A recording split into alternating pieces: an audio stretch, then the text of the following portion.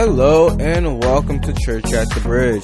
Thank you for checking out our weekly sermon podcast.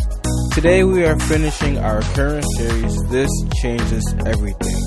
And the title of today's message is One Moment with God. We pray you enjoy today's word. Amen. Well, good morning, everyone. Go ahead and give somebody a virtual high five. Tell somebody I love you. I know you see people commenting. I know that you guys are allowing us to come into your home, and we are so grateful that God has given us the opportunity to come into your home and bring hope, bring a fresh word from God. I pray you enjoyed worship. Our worship team has been working really hard. Our audio, visual, and lighting team has been working really hard, and we just want to continue to do what God has called us to do, to build the body, to connect people with people. So make sure you're connecting with people even right now as you're on our feed, and just share this with somebody. Go ahead and hit that share button and tell somebody, hey, you got to watch this with me. If you don't have a watch party going on, go ahead and start one. But today we are taking the opportunity to come back into your homes with a fresh word, and we are wrapping up the series that we've been on for the last 2 months entitled This Changes Everything. And so what we've seen over the last several weeks is that the Bible is full of truth for our lives. But we must understand the purpose of this truth. This truth is intended to produce change. What good is truth without change? Think about that. And so God gives us wisdom. He gives us insight. He gives us truth from His Word. But it's for the purpose of impacting our lives and producing long-lasting life change. It's the type of change that you and I need. It's the type of change that you and I want. It's the type of change that leaves us better than worse. And so today I'd like to talk to you on the topic of one moment with God. One moment with God. I want you to consider this, that our time is valuable. Every day, every hour, every minute, down to every second counts. For some of you, you know what I'm talking about because you had to rearrange certain things just to join us this morning. For some of you, you had to get up out of your bed when you wanted to sleep. For some of you, you had to settle the kids down and go the extra mile this morning just to get yourself prepared for this moment. And so our time is valuable, and what we do with it counts. Listen to Ecclesiastes chapter 3, verses 9 through 11, and focus in on what the Scripture's saying as it relates to today's topic about one moment with God.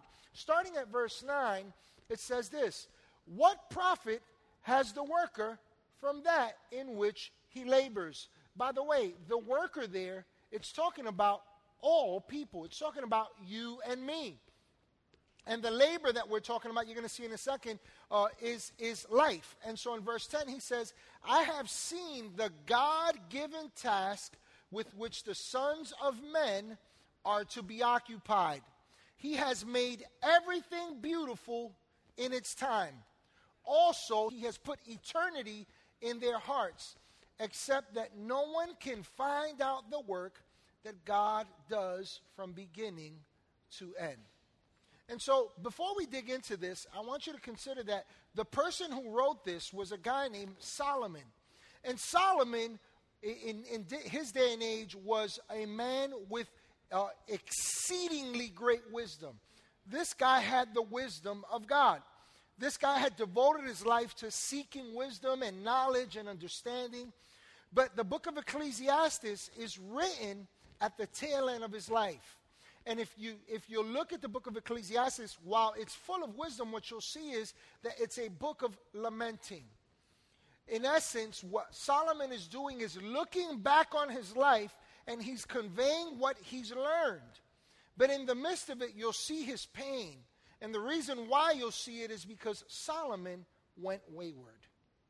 And so in the midst of the wisdom that we're seeing here, he's reflecting on his pursuits for understanding, the lessons learned from his errors, and the truth regarding what he's discovered life is really all about. You see, Solomon at one point began to seek the pursuits of women. He began to seek their gods. He began to seek possessions. While being anointed of God, he began to go in a different way. And so Solomon teaches us something that's really important and critical for our lives through this question. He says, what profit is there to anything that a man labors for? Let me put it to you this way.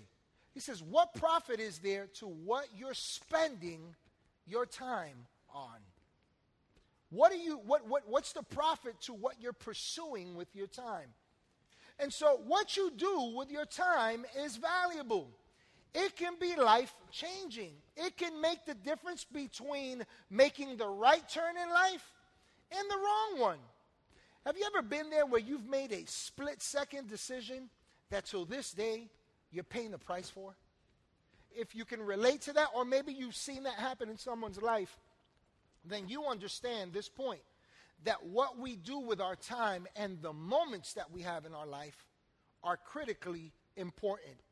And so what we see is that Solomon says that he has seen what men are to be occupied with. And he tells us that in every season, in all the time that we have in life, that there's beauty in it.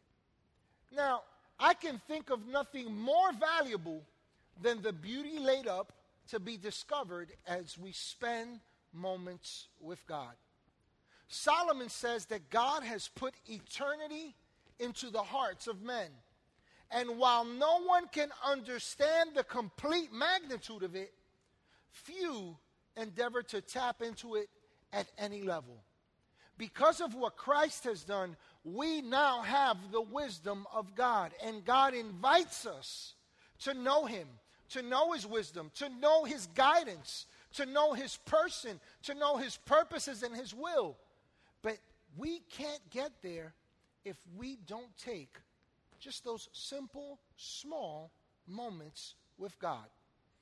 And so it's for this reason that just one moment with God can change everything for the rest of your life. I want you to consider this. Paul had one moment with God, and he received revelation of the gospel and of the power of the resurrection of Jesus Christ for all mankind. Deborah received strength to overcome the enemy of Israel. Peter found restoration in one moment with Jesus. David found anointing and his calling for all that God had, not just for his life, but for his lineage to come. Joshua found courage. Moses found his place in ministry and his calling to bring deliverance to the people of Israel. Noah found purpose beyond his own life that impacted the world. Mary found a legacy, all in one moment with God. See, there's beauty laid up for your life, and there's beauty for our lives, for a life lived devoted to growing with God and knowing him. You know what this reminds me of? Many years ago, when I first met my wife, we met on the job. She was working at a company, and I was looking for a job. And I was seeking something different for life. You know, I was starting to make some different decisions. And you got to understand that I grew up knowing Jesus. Let me correct that. I grew up knowing about Jesus. And I really loved Jesus. But the gospel made no sense to me. Why? Because of erroneous teaching, because doctrinal views. You know, I grew up in church trusting what the pastor said, but not trusting Jesus. And so there was a lot of confusion there as I was growing up. And so as a young adult in my early 20s, I started to make some different choices, and what I was unaware of was that God was beginning to work.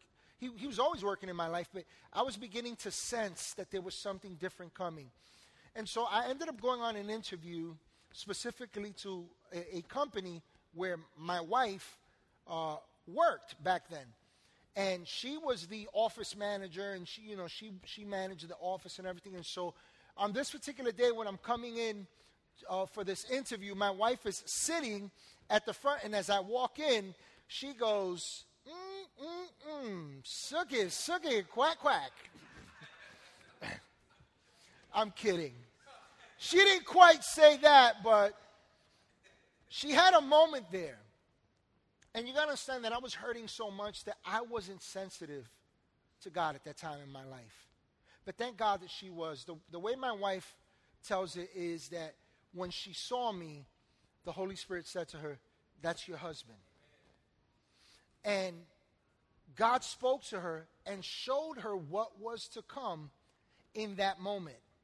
But in that very moment, I had missed it. But thank God that she didn't.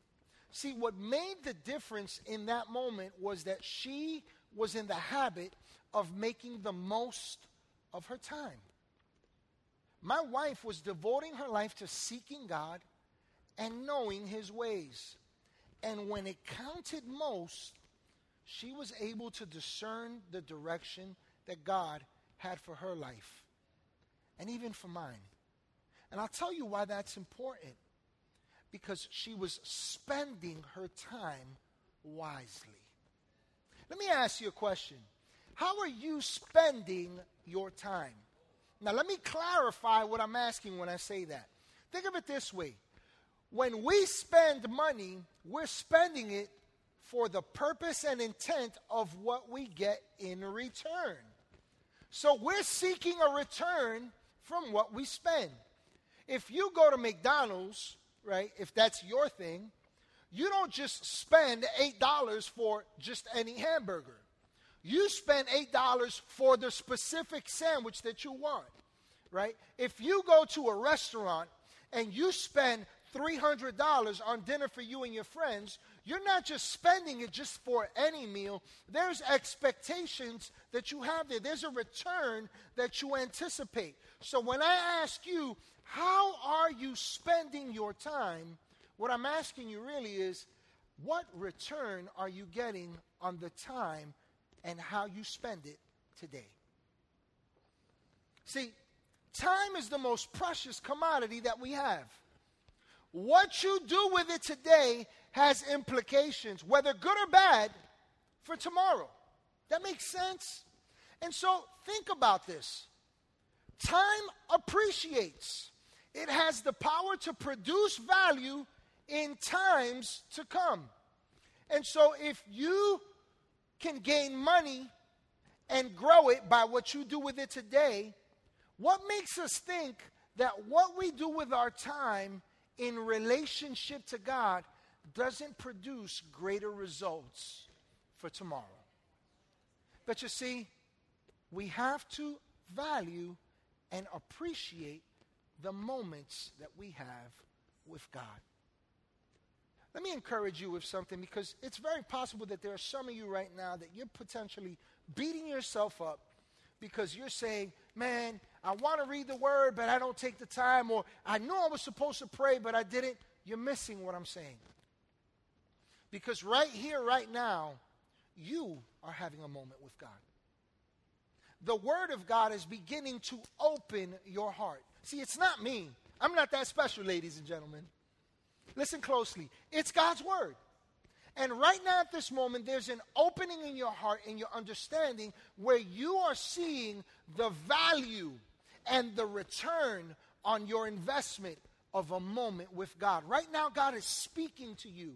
And there's something that's clicking for you. There's something that's opening up for you. And you're leaning in. I suggest to you, I implore you to see what's really happening. You're spending a moment with God. And for some of you, I believe that right here, right now, this is the moment where everything changes for you. And so moments with God only appreciate. Think about this. You buy a brand new car today. As soon as you drive it off that lot, you lost value. You buy fresh vegetables today. And guess what? That return lasts only so long. In a couple of days, they'll go bad. You buy a home, and it might appreciate in value, but I'll guarantee you this. You're constantly having to upkeep it.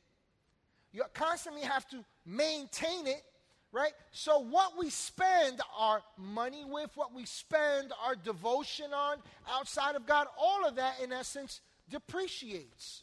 We have to work at keeping its value up, even if it's minimizing in value monetarily. in our eyes, we're always going to see something wrong with it. It's always going to be deficient to some extent in our life. You buy a brand new car and you look at it, and 3 years later you're saying, I need another one. You buy a home and it's your dream home, and the moment you get in there, after a couple of years of renovating, you begin to get an itch to change things. Why? Because it no longer holds the same value.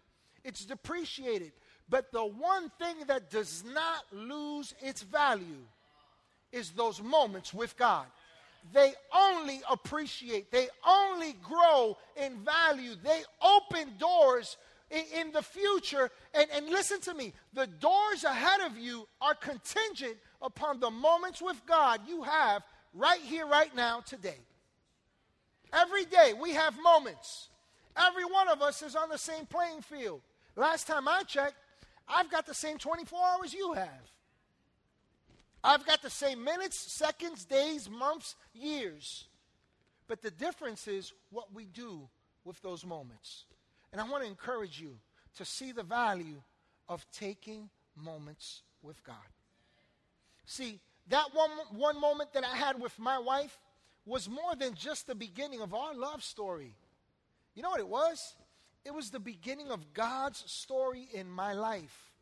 And even for the lives of those that God has graced us to be a tool and a vehicle to serve by impacting them with the gospel, this message of Jesus Christ. And so right here, right now, listen closely as you're tuning in, wherever you are, whether you're watching this live or somebody shared this with you and you're watching this later on. Right here, right now, you cannot afford to let this moment with God and the revelation of His Word pass you by. Take this moment with God. Hey, if you're with me right now, go ahead and type right then and there. Go ahead and tell somebody, this is my moment with God. I can't let this moment go. I'm not letting it go. Go ahead and share with somebody. You need to know this moment with God right here, right now. We need to encourage ourselves and recognize that the moments that we have with God aren't momentary. Listen, God is always present, and you can always share a moment with God. And so the Bible records a life-defining moment for a man from a land called Ethiopia. This man was a man of great distinction. He was a high-ranking official in the court of Queen Candace of Ethiopia. And this guy specifically was charged with caring for her personal treasures. And so while this man had a place of distinction in her kingdom, he held prestige in the eyes of others. He had security at her table and by her provision. None of that proved to be as essential as the moment when he had an encounter with God. Let's turn in our Bibles to Acts chapter 8, verses 26 through 40. Starting at verse 26, it says, Now an angel of the Lord said to Philip, Rise and go toward the south to the road that goes down from Jerusalem to Gaza. This is a desert place.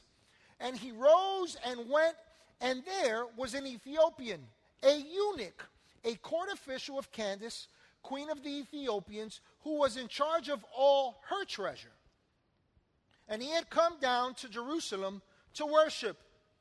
And as he was returning, he was seated in his chariot, and he was reading the prophet Isaiah. The Spirit said to Philip, Go over and join this chariot. And so Philip ran to him and heard him reading Isaiah the prophet and asked, Do you understand what you are reading? And he said, How can I unless someone guides me? And he invited Philip to come up and sit with him. Now the passage of the scripture that he was reading was this: Like a sheep he was led to the slaughter, and like a lamb before its shearer is silent, so he opened not his mouth. In his humiliation, justice was denied him. Who can describe his generation? For his life is taken away from the earth. And the eunuch said to Philip, About whom, I ask you, does the prophet say this? About himself or about someone else? And then Philip opened his mouth, and beginning with the scripture, he told him the good news about Jesus. And as they were going along the road, they came to some water. And the eunuch said, "See, here is water. What prevents me from being baptized?" And he commanded the chariot to stop, and they both went down into the water, Philip and the eunuch, and he baptized him. And when they came up out of the water, the Spirit of the Lord carried Philip away, and the eunuch saw him no more, and went on his way rejoicing. But Philip found himself in Azotus, and as he passed through, he preached the gospel to all the towns until the time he came to Caesarea. So as we're introduced to this man, we learn that his story begins with an act of God. His life was based upon his place in the royal court of Queen Candace, the prestige that came with it, and the benefits that it brought to his life. But life had not begun up until the point when he had this moment with God. So what we see is that God tells Philip, "Get up and go," because Philip was in Samaria at the time when God tells him this. And he tells him, "Go to a road in the desert that led from Jerusalem to Gaza." Now, Philip had no idea what awaited him. But God said, "Go there." And so Philip journeys there, and when Philip arrives, he hears the Spirit of the Lord point him to this man, and he overhears this man from a foreign land reading from the book of Isaiah. Specifically, what he was reading was about Jesus Christ. And Philip realizes that he's not meant to just be in this place. He realizes that he's there because this man has a divine appointment with God. There's a moment that God wants to share with this man where he wants to open his eyes. You know, it's not a moment unsimilar to the one that you and I are sharing right now. There's something that God wants to open your understanding to. There's something that God wants to bring by way of revelation to you. And listen, I can't tell you what that is, but you spend a moment with God and you'll see that God will tell you what it is. And so, what's interesting is that we have to wonder, why would God see it necessary to meet this man in the midst of his questions and confusion? What was it that caught God's eye? What was it that drew his attention to him? And the answer lies in what this man was in this particular region for. Verse 27 of Acts chapter 8 tells us that he had come to Jerusalem to worship. Now listen closely. When God is the focus of your worship, you'll discover that God is present in the moment. God is always there. But worship it's a gateway, it's an opening, it's an enlightening moment that reveals to you that God is there at the moment. See, this man was actively seeking God. And his aim in going to Jerusalem was to worship God. Now, the word worship there in the original language means to kiss the hand in reverence. It depicts one falling prostrate in homage and in reverence. And in these times, worship was more than just a song. I know for some of us, we'd like to think that worship is when we take time in worship at church, right? Where we sing some songs and we raise our hands and we, cry our eyes out, and there's nothing wrong with that. That's completely appropriate. But we have to understand that worship is not relegated to songs. Worship is something more. It's more than just bowing before God. Worship is an outward expression of an inward decision. Listen to what John says in John 3:30. The Bible says that John, up until this point, was endeavoring upon the ministry that God had given him. He was announcing the coming of the kingdom. he was saying the kingdom of God is at hand. And he was declaring that the Messiah was to come, that he was present, and the moment was there. But in John 3:30, we have a very short passage that is profoundly immense in meaning. The Bible says that John sees Jesus, and that when he sees him, he says this in John 3:30, he must become greater, and I must become less.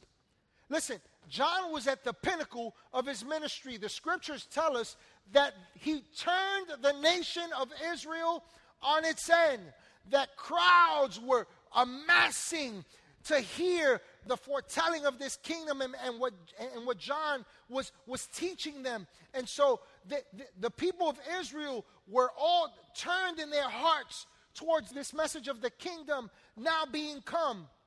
And so he's got all these disciples. And then Jesus shows up, and John says something very powerful. He says, I've got to move out of the way for this kingdom. His ministry is greater than mine. And so in the midst of the pinnacle of his ministry, when a large portion of Israel was following him, meaning John and his teachings, John recognizes Jesus and he says, I must decrease. Now, let me be very clear on this, because for some of us, what we understand and interpret at the hearing of that is that we have to become so little and small that we no longer, matter. No. That's not the case at all.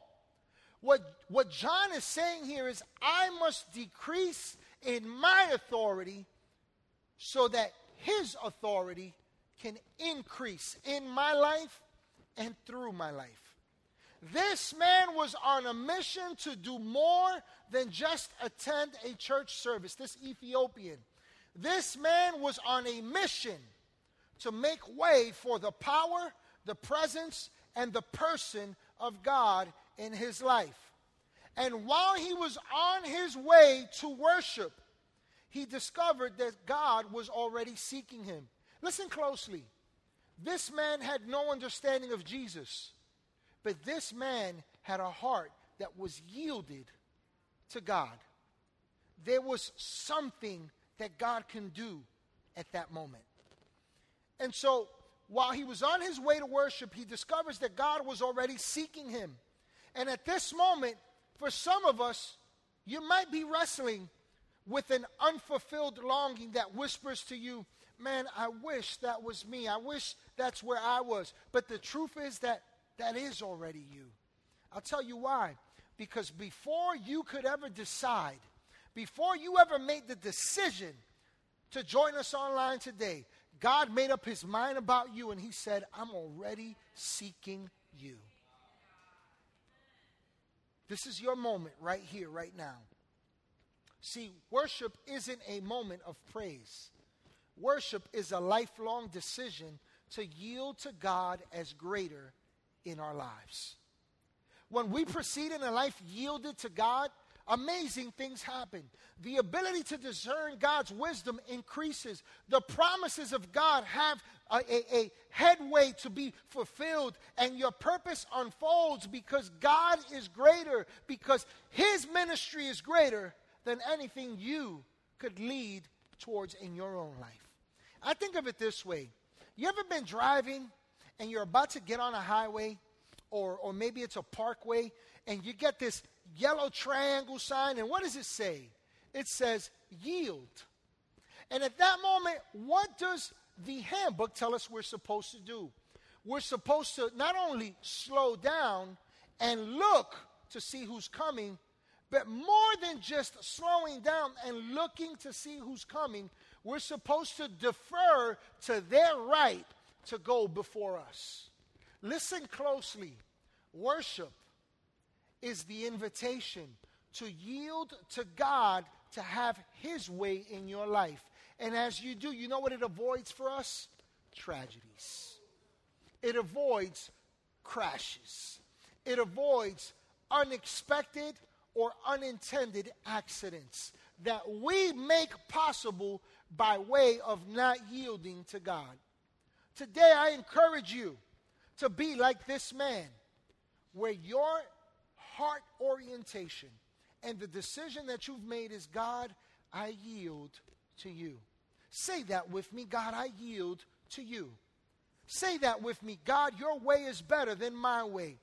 Somebody go ahead and say that with me. Share that with somebody. He must increase and I must decrease. See, God's not into humiliating you. That's not what we're talking about. We're not talking about piousness where you're just so small and insignificant. That's not the God that we serve. God simply says, decrease your authority and increase my authority, and watch the great and the good things that I have in store for you.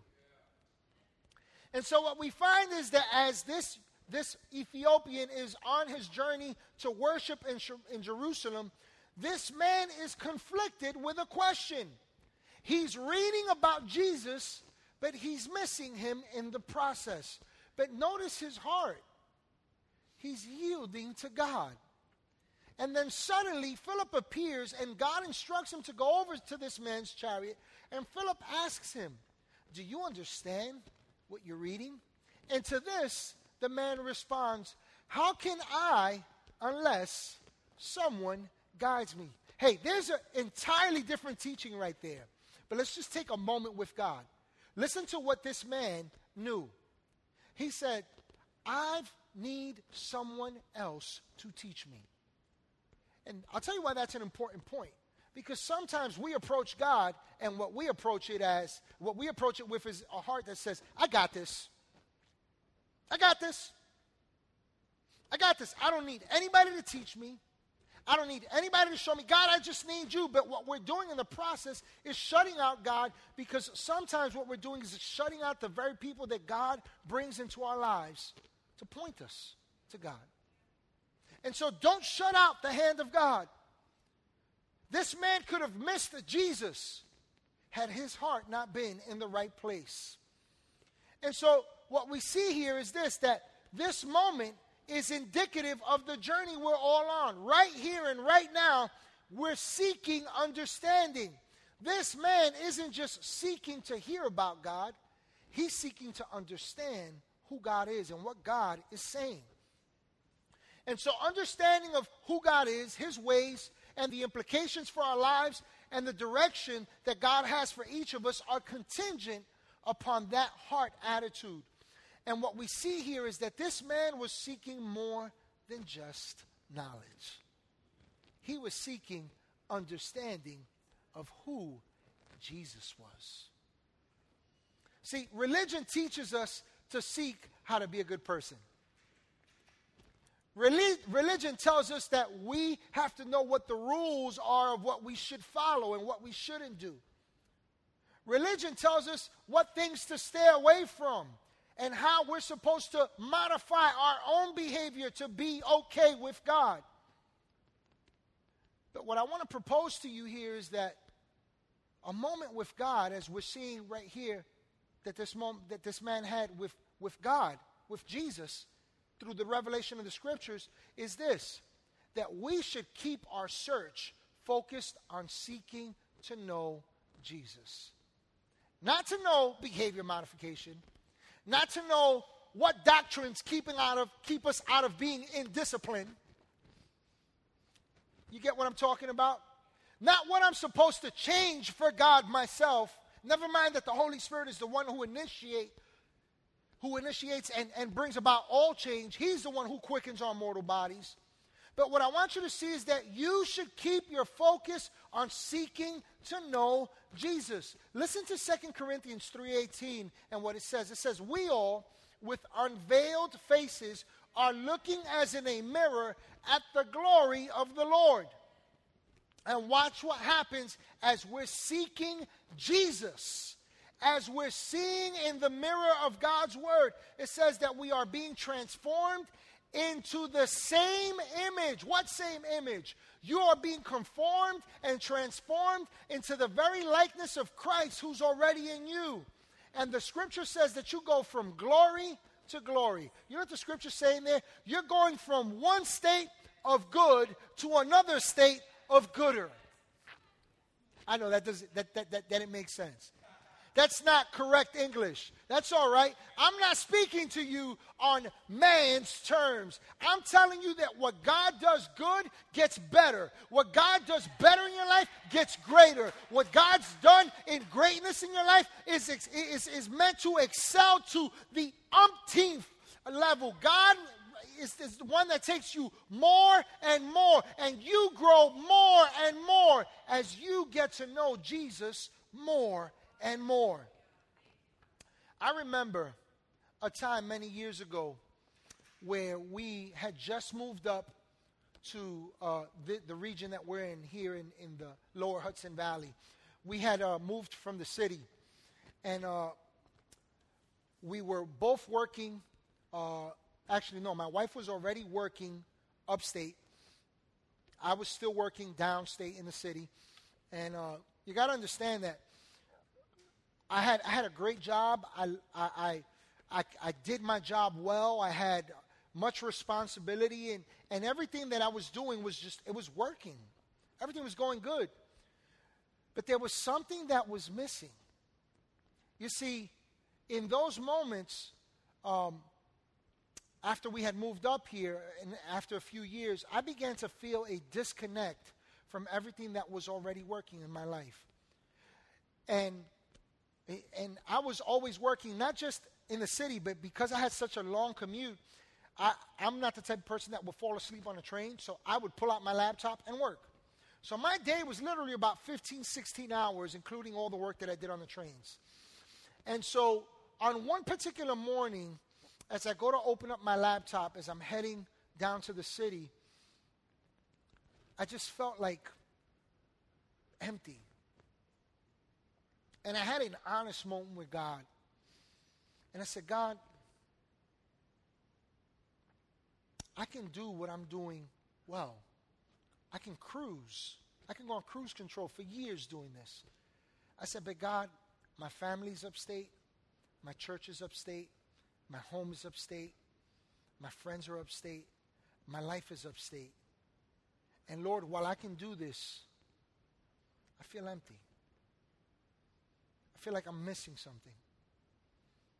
And I remember saying to the Lord, for the very first time in my life, and you got to hear what I'm saying. For many years, I had known or had been told that ministry was what I was called to, but I always rejected it. I negated it. I said, no, not me. You don't understand my past. I don't know enough. And in that moment, for the very first time, I said, Lord, whatever you want to do, show me. I'm open to it. And in the back of my mind was that thought about ministry. And for the very first time, I was saying to God, God, even that. And so I said, you know what? I'm not gonna jump into my laptop. I'm gonna start reading my word. And it just so happened that I had just started reading the book of Isaiah. And as I'm reading, I come across Isaiah chapter 6, where it talks about whom shall I send, whom shall go, and it records how this person responds, to the voice of God, and he says, send me. And I remember when I read those words, that they were more than just words to me. They produced a revelation before me. And I understood that this person was not just responding to go just anywhere, that this person was specifically responding to be the mouthpiece of God. And I said, Lord, at that moment, as I read that and I saw that, I said, Lord, send me. And for the very first time, I said to God with my mouth, and you got to understand that there's people around me, and at this point, I'm crying. I'm crying as I'm reading the word, and I'm mouthing the word, and I said, Lord, send me. If this is what you want, then send me. And at that point, while I was still struggling for answers, while I still did not understand certain things, there was an openness in my heart. There was a moment that I had with God where I didn't understand and I didn't have the answers, but my heart was open to share this moment with God, and everything became crystal clear. Let me tell you why I share that with you. Because moments with God are the means by which we receive answers from God. I'm going to say that again. Moments with God are the means by which we receive answers from God. This was about more than just praying. This was about more than just reading God's word. Moments in prayer and moments in dedicated study in God's word and moments in reflection and meditation and transparency, openness to the truth, are the moments that reveal what's most valuable. It's those moments where we share life-changing moments with God. I want to encourage you to go beyond just reading the Word. Let me tell you what that looks like. I'm just reading what the Bible says. I don't really understand it, but I'm hoping that something clicks. I want you to see that while your intention is a good one, I want to challenge you to consider, is your motive the right one? See, check your heart attitude there. 1 Corinthians chapter 2, verses 11 through 13 says this, "For who knows a person's thoughts except their own spirit within them? In the same way, no one knows the thoughts of God except the Spirit of God." Now watch this. Verse 12, "What we have received is not the spirit of the world, but the Spirit who is from God." So that's who's in you. That's who's now alive in you. It's not you, it's the Spirit of God in you. Watch this. "But the Spirit who is from God, so that we may understand," watch this, "what God has freely given us. This is what we speak, not in words taught to us by human wisdom, but in words taught by the Spirit, explaining spiritual realities with Spirit-taught words." Listen, in the same way that no one can know your thoughts except you, no one can know God's thoughts except the Spirit of God. And here's the advantage that you have. The Spirit of God is the same Spirit now in you. Why is that important? Because you too can know God's leading. You too can hear God, but you can't miss those moments with God. Listen, we cannot hope to understand and have access to our God who is spiritual by natural means. We must dig deeper. Let me tell you what I'm talking about. You can't just say, "I'm just going to read this book," and miss that it is God's words to you. You can't just approach prayer from a standpoint where you say, "I'm just going to let God know what I need," and miss that God wants to also speak to you in the process. See, relationship is two-way. It's conjugal between two people. It's give and take. God wants to be intimate and close. He doesn't just want to hear your heart. He wants to share his heart with you.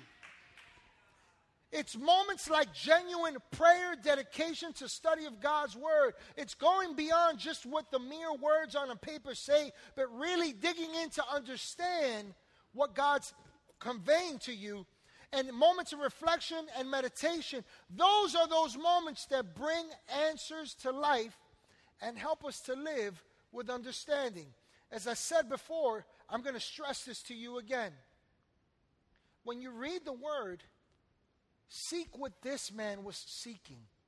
He was seeking to know who Jesus was. Now, I don't have time to teach extensively on this. That'll have to be for another time. But what I will tell you is this. The Bible talks about rightly dividing the word of truth. In other words, there's a division between what we're to understand and what we're not to reflect on. And if we're going to rightly divide the word of truth, we must read the word in light of who Jesus is and what the scriptures are telling us about Jesus. You know, even in the Old Testament, there's a pointing to Jesus. The book of Ruth points us to Jesus as our Redeemer. The book of Genesis points us to Jesus as our beginning. The book of Nehemiah points us to Jesus as our restorer, as the one who helps us to build and to resurrect the broken in our lives. Listen, in every portion of Scripture, there's a pointing to Jesus. And if we're simply reading the Word of God in light of the Old Testament, for example, then of course we're going to miss Jesus. We're going to misunderstand God. We have to see the Scriptures in light of what Christ has done after the cross. In the Old Testament, it points us to Jesus at the cross and his resurrection. In the New Testament, it points us to what Jesus accomplished. And so now we have to rightly divide the word of truth. And so upon hearing the good news about Jesus Christ and understanding its relevance to his life, the Bible tells us that this Ethiopian man saw a body of water. And he decided right then and there that he wanted to go public with what he now believed. Now you got to understand that up until this point, when people made a decision for Christ, the model that they had was the baptism into water according to what John used to do. And so this man, according to his understanding, he says, I believe that Jesus is Lord. I believe that he was sent for me. And he sees this body of water and he says, well, what's to stop me from making this decision? Right here, right now, baptize me. I accept Jesus as my Lord and Savior. And the Bible says that Philip immediately takes him into this body of water and baptizes him. And when he comes up, Philip's gone. See, God had other people in mind. But watch this. We can't miss this point. His experience with God did not end there at his baptism, at his place of decision. Acts 8:39, the second half of it says that the eunuch saw him no more, meaning Philip, and went on his way rejoicing. As we're closing up here, I want you to see something. That at surface level, this leaves us with the impression that this man left with an emotional experience of joy in the moment upon placing his belief in Christ. But the truth is that this moment proved to impact him in a much greater way. That word rejoicing there is the Greek word kairo. And here's what it means. It means exceedingly cheerful. But watch this. It's cheerfulness that leaves you well off. In other words, it's not just in the moment. It's joy for the journey. And the reason why that's important is because this man had more than an emotional moment. What we see from the Scriptures is that this man was never the same. He was never the same. See, one moment with God changed the course of his life. It left him well off for the remainder of the journey. And that's exactly what God has for you and me. Don't miss precious moments that God gives you daily.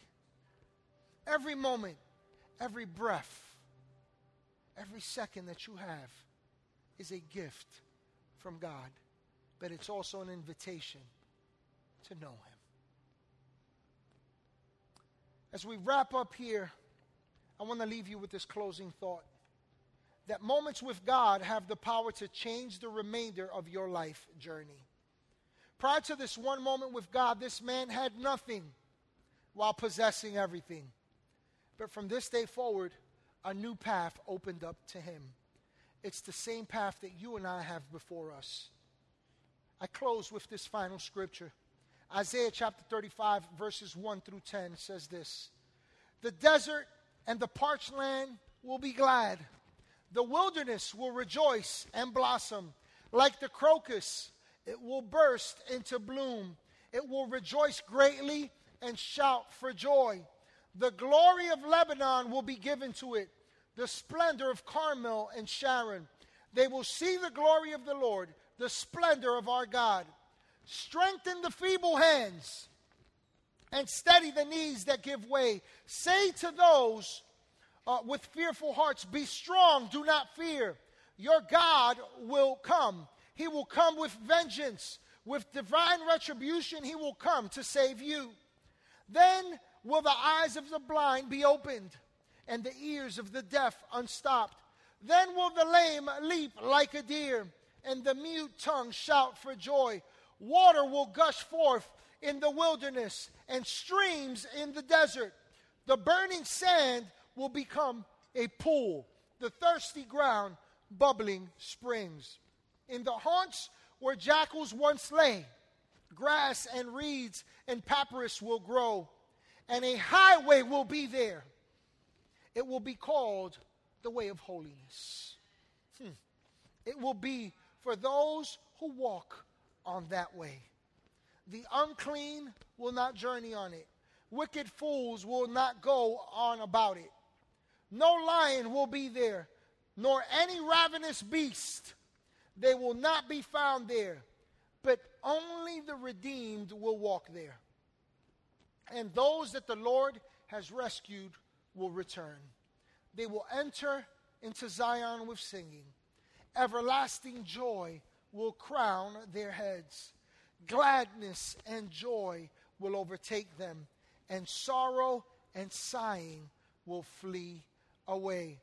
I want you to see that in these verses, God likens the path before you and I as the one that he leads us onto, where the most unlikely things could happen, but do happen.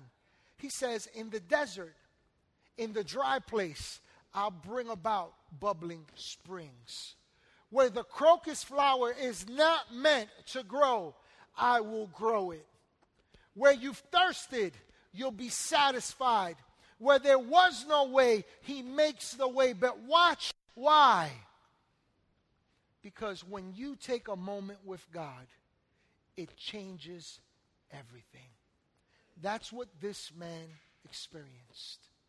He took one moment with God, and that one moment became a lifetime.